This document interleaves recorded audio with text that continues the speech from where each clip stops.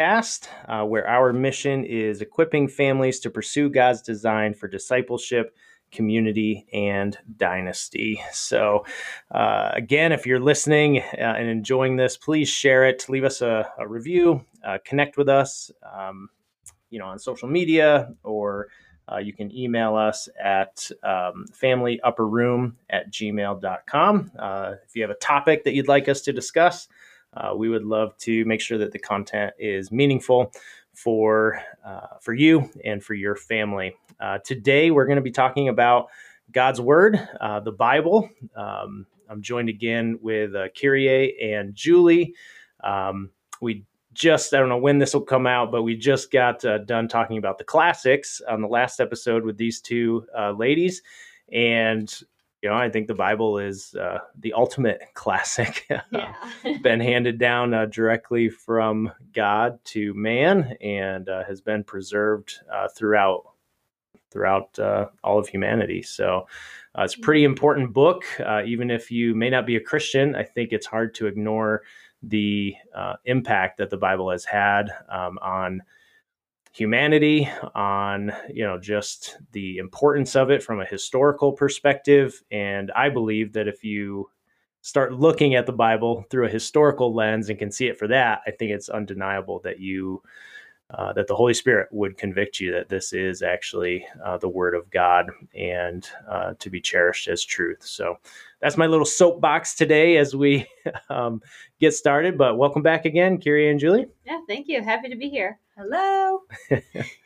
So I've got done with my soapbox on what I think of the Bible. Tell us what are your just raw thoughts when you think about the Bible? When somebody says, "Oh, I've read the Bible," what is that? What do you think? What comes to mind? What'd you get from it? There's so much in there, and just trying to understand what it's saying, there's an acronym for like trying to read the Bible, the history, the context, the type of book that it is, whether it's poetry or speeches or, is it a command is it for the Israelites? Is it for the Gentiles? So, really trying to decipher, who it is. I mean, you're not really David when you're killing Goliath, so like making sure your application to things is relevant, but understanding history and how it's all of God's story and it's about God. It's not about you at all. It's about Jesus and how he loves his people, and just the love story of God to the Israelites and how he brought Jesus into the world. And there's probably more, and I might have flubbed some of that, but it's just a lot. I think what you mean by the Bible's not about you. It's for you, and it's relevant to you, and you learn so much about God's love for you, God's love for humanity, and his created beings called man. But I think what you're saying is, not David killing Goliath isn't, you're not David, right? But I think, we expand upon that to say, okay, what truths about this historical moment that happened are relevant to me today? What can I learn from that? And that will help me have a closer and deeper relationship with God. Yes. Yeah. Okay. Yeah. No, I know. I was like, I probably said that wrong. I just want to clarify. I think it's okay, but like, I just want to frame it for somebody who's listening to be like, they don't care about the Bible. What? I thought the Bible was all about us. I was like, well, it's about humanity and humanity's relationship with God and how God calls us back into fellowship after the fall of man, calls a sinful generation, a sinful, humans being sinful, how he calls us back into relationship and has provided that pathway for us. I think go ahead.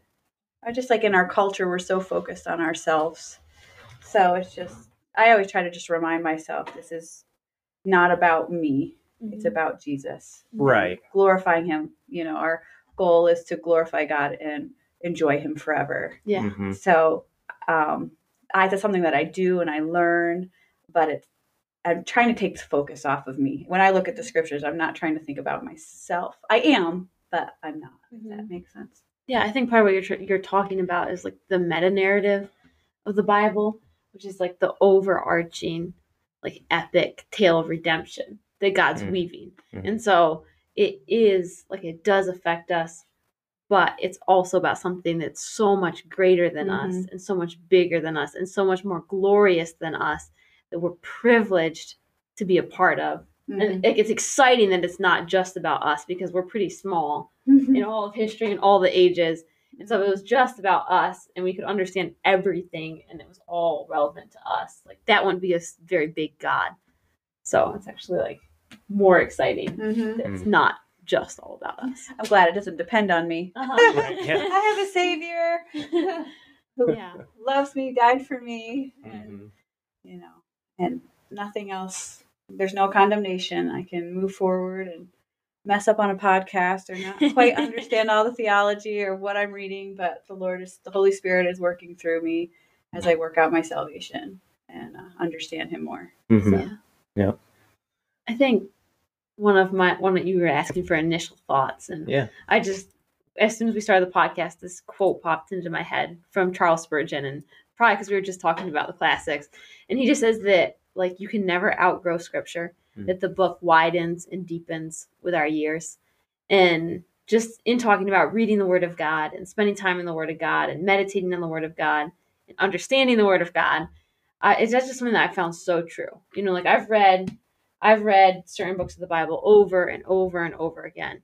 And like this morning, I was in Isaiah again, and I saw something that I was like, wow, like the Holy Spirit spoke to my heart and was like, you know, this truth in this season of your life. And just that it is so true. And a lot of times we talk like in Christian circles, like, okay, like you should be reading your Bible, or are you reading your Bible every day? Or almost like it's this duty that we have to do. But to focus on the delight of it, and just that I've been finding is that after years of spending daily time in God's Word, that there is so much delight. And like when I go to work in the mornings, like sometimes it's hard for me because I do my devotions before work, and I don't want to leave my devotions because I'm enjoying reading God's Word so much that I'm like, oh my goodness, like where's the time going? You know, I have to like rush around and like get dressed for work and like, you know, work out before, you know, like I ran out of time. And just that, so if you're trying to read God's Word and you're struggling because it doesn't make sense to you and it feels hard and it feels weighty, it's just like push through that, because the more time, it's like anything else. If you're training for a marathon, you're not going to go out the first day and be like, I feel so amazing. I'm so ready for this. I understand how this is going to go. I know what time I'm going to get. And the Word of God is like that. It's just like anything else in life that you want to really enjoy, that you have to like give time to it. And so that time, the Holy Spirit, a lot of reading God's Word is the Holy Spirit. And the more we read and the more time we spend, the more He reveals to us. And that's like, I don't know. I'm super excited about that.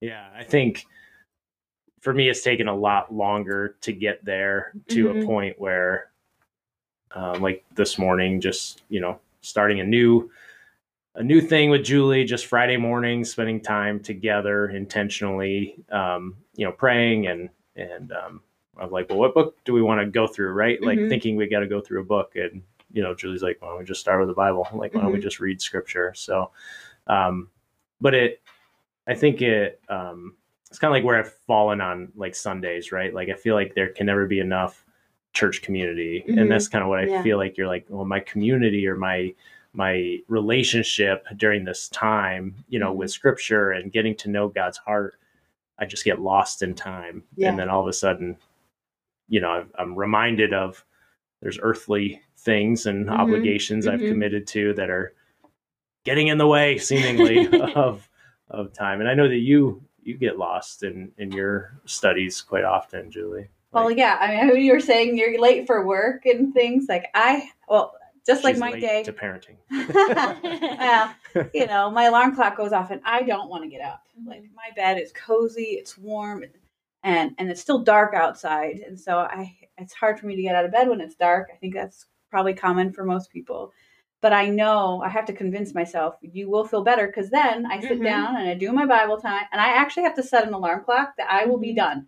Because if it doesn't ding, I go past my workout time. And I'm like, I only have so much time before I need to get the kids up and homeschool them. So it's like, if I don't stick to this discipline of getting up early, listen, and set a timer, because now I get lost and I'm like, oh, I gotta stop, and then move on to the next thing. So I recommend a good clock where you can be like, okay, Bible time's over, and move on to the next thing, because it's important, but we also have to go to work. And that wasn't always the case. There were times in my life where I struggled to even want to sit on the Bible, sit and do it, and didn't even know where to start. So this is progress in making. So yeah. So a lot of books of the Bible, a lot of chapters of the Bible. The Bible is a girthy book. It's a thick one. It's a lot in there for us, right? Each verse, sometimes 66 books, sometimes takes some contemplation, especially going through the Proverbs. I feel like every verse you could spend all day thinking about. But if you had to choose one that you just find yourself in more often than the others, not that it's more important, I want to just preface that, but just one that you just really resonates with you, and that you find yourself in more often than not, what would that be? Me first? Okay. I would say it's definitely hands down Isaiah. I was talking to a bunch of ladies the other day, and I was like, Isaiah is my Bible addiction. I try, I love other books and I'll go and read them, but somehow I just always seem to return to Isaiah. And there's a lot of reasons for that. I feel like Isaiah, it gives me such a realistic and human view of myself. And it gives me such an understanding of who God is. And I feel like a lot of times, sometimes people will be like, oh, now it's the New Testament, New Covenant. We can kind of, the Old Testament exists, but we can kind of throw that out. And we have to realize that the New Testament flows out of the Old Testament, and that the foundation of Christ is built on the foundation of the Old Testament. If you just read through the New Testament and saw all the times that Christ references past prophecies and past just verses and how he's the fulfillment of those, or why you should do or believe a certain thing because of this thing in the Old Testament. And I just feel like Isaiah is so rich and it's so beautiful. One of the things that I just recently felt like was a revelation is understanding that when Paul references all scripture being God-breathed and useful for instruction, correction, and down the line, he's not referencing what he's writing currently. Or his letters to the churches. I don't think he knew that would be included in, I believe he knew that these were words from the Holy Spirit to these people, but I don't know if he had the full revelation of someday these are going to be packaged as a part of or with the scripture that I'm referencing of the Old Testament. Right. And so, when he's telling the church, hey, all this scripture is useful. Don't throw away the faith of your past, right? Don't throw away that scripture and say that this is something totally new. This is useful. Keep this, and it was just revealed to me, because I was I've always used that verse, or you see that verse a lot, and you're like, oh yeah, all scripture's got you're like, wait a minute, what scripture is he talking about even, and it just, so yeah, I love, and Isaiah has been called, I think, sometimes been called or referenced as the fifth gospel, because it's so prophetic. You got a favorite book, Julie? Or one that you're currently going through? That's not the one I'm currently going through, but as I was looking through my Bible, I'd have to say Philippians is my favorite, mainly just because through my journey in life, especially as an adult, I needed to use these verses just to help me through my faith journey, to trust in them. For example, I have this written on a piece of paper and taped next to my bed, and it's Philippians 4:8, where it says, finally, brothers and sisters, whatever is true, whatever is noble, whatever is right, whatever is pure, whatever is lovely, whatever is admirable, if anything is excellent or praiseworthy, think about such things. And that is so important to my walk in to hold captive every thought, which is another verse in a different book, but to hold captive every thought that you have and put it in line with God's word. Yeah. And you need to kick out what's not in line with God's word and make it a prisoner and not think about those things. And I think in general, we all have that battle, that inward battle between the flesh and the spirit. While we are filled with the spirit and we are a new creation, we're not completely devoid of the flesh and the sin nature that Paul talks about, you know. Mm-hmm. And so this is just a reminder to me, when I have a nasty thought, I have to say, Lord, that was not pure. I give that to you. That's not lovely. That's not right. That's not praiseworthy. And so it's just a constant check of my mental attitude sins that I am, you know, we talk about, you know, we always, you know, people have these outward sins that they have, but really it's your mind. Your mind is the worst. You know, people could look great on the outside, but on the inside, that's where the biggest battle is, that heart. And so, so that's probably my life verse right there. And there's so many other verses in the Philippians. Like I was remember going back to just the first chapter. There's a time and when I was just depressed, and Philippians 1:23 says, "I'm torn between the two, the desire to depart and be with Christ, which is better by far, but it is no more necessary. But it is more necessary for you that I remain in the body. Convinced of this, I know that I will remain and will continue with all of you for your progress and joy in the faith, so that through my being with you, again, boasting in Christ Jesus, will abound on account of me." So in a time when I just felt super low, and I just, Lord, take me now. I mean, I think that's maybe a cop out, you know, but I think people truly think like, I just want to be with Jesus now. Yeah. This world hurts. I'm tired of being sad. I'm tired of, you know, that's just the world. And that just was encouraging to me that Paul struggled. Mm-hmm. He struggled too. And he's sharing, how he desired to be with Christ, but God has a better plan. He wants you here still. And so that I need to stay here for my husband, for my kids, and whoever else is in my parameters. Like me. Yeah. Like need to see me maybe struggling and being honest that like, I really want to be with Jesus, but the Lord has called me to be here now to struggle in this. And so that was a verse that I prayed for months at a time in my life. And that kept me, you know, kept me here. Yeah. And finally was able to flip a switch in my life.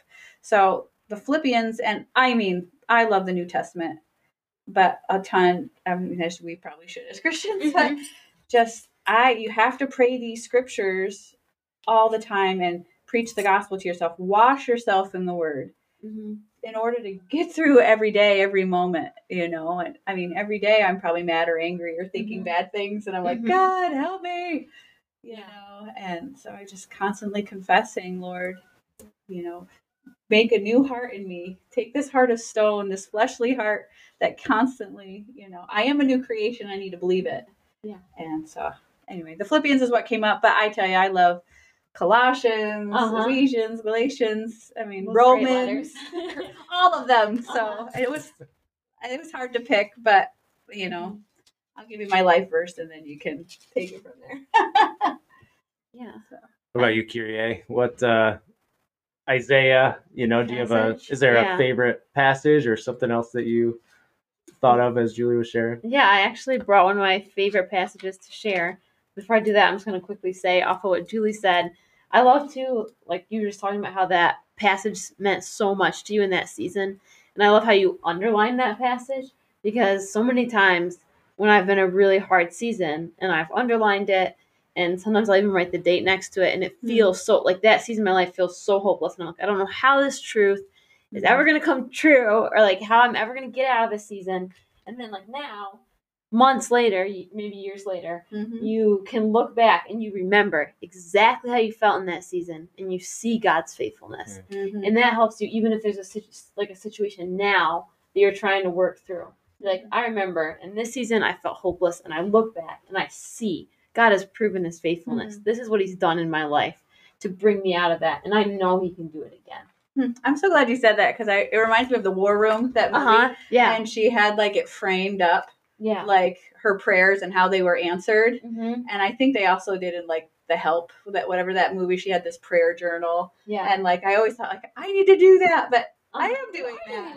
Like every time I read the Bible and it hits me, I try to use a different colored pen to just show how often I've been there, and that hit me again. And so some of them have like 3 lines and 3 different colors to be like, this is still speaking to me and ministering to me, and what, you know, however the Holy Spirit is guiding me in this time. So that's really good. 100%. I might have to start dating them. Be like, oh, Mom was real depressed in 2000 and, you know. Hold on, who are you starting to date? My Bible. That's okay. You get a pass to date your Bible. So I brought a passage. So it's from Isaiah 30.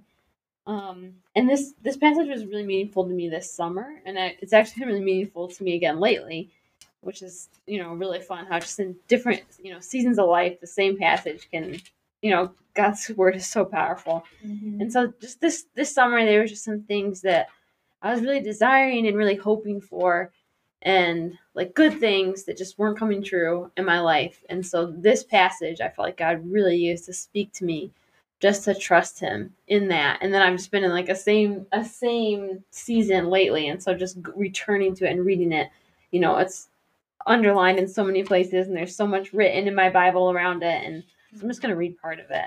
Also, I feel like it's a really good example of how Isaiah just applies in so many different ways. So I'm in Isaiah 30, verse 1.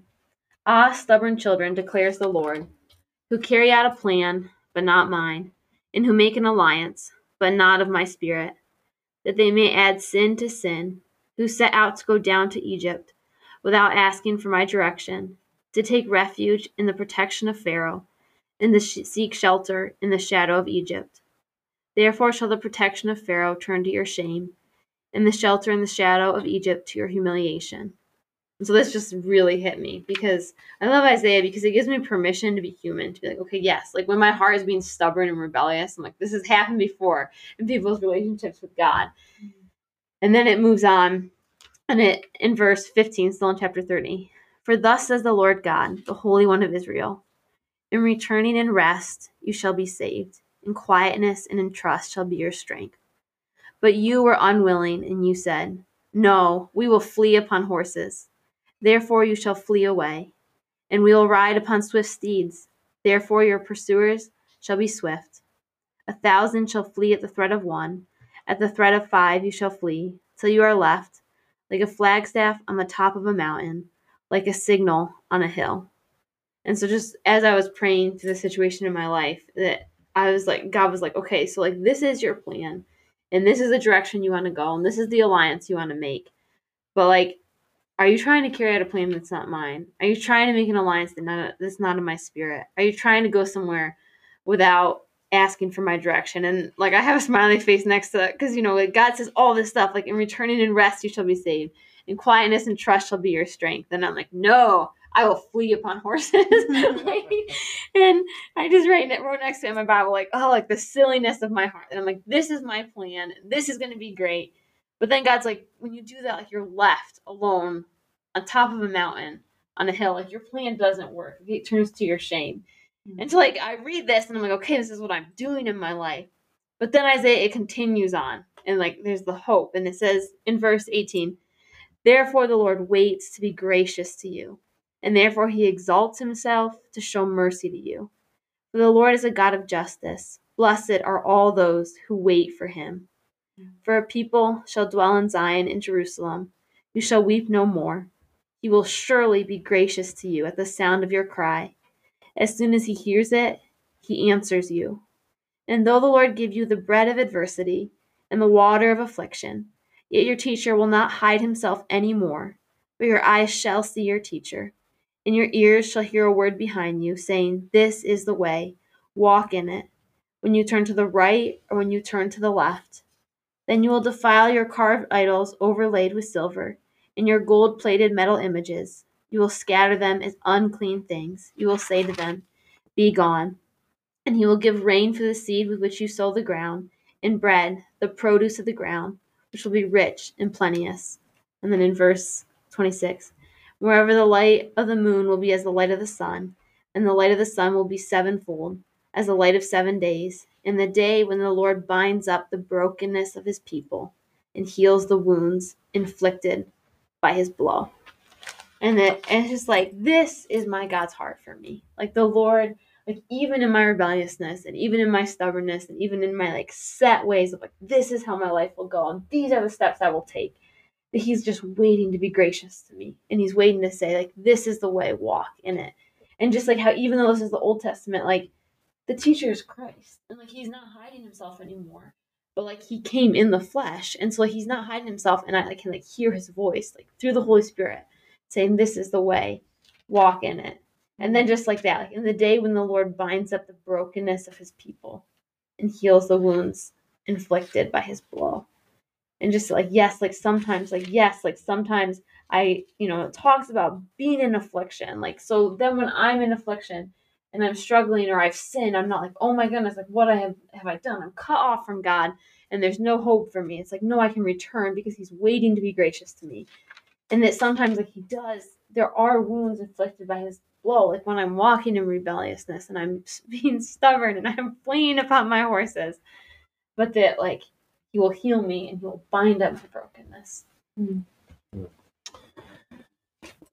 I think that's a great place to end today. I mean, we could spend hours talking about Bible verses as we have many evenings together.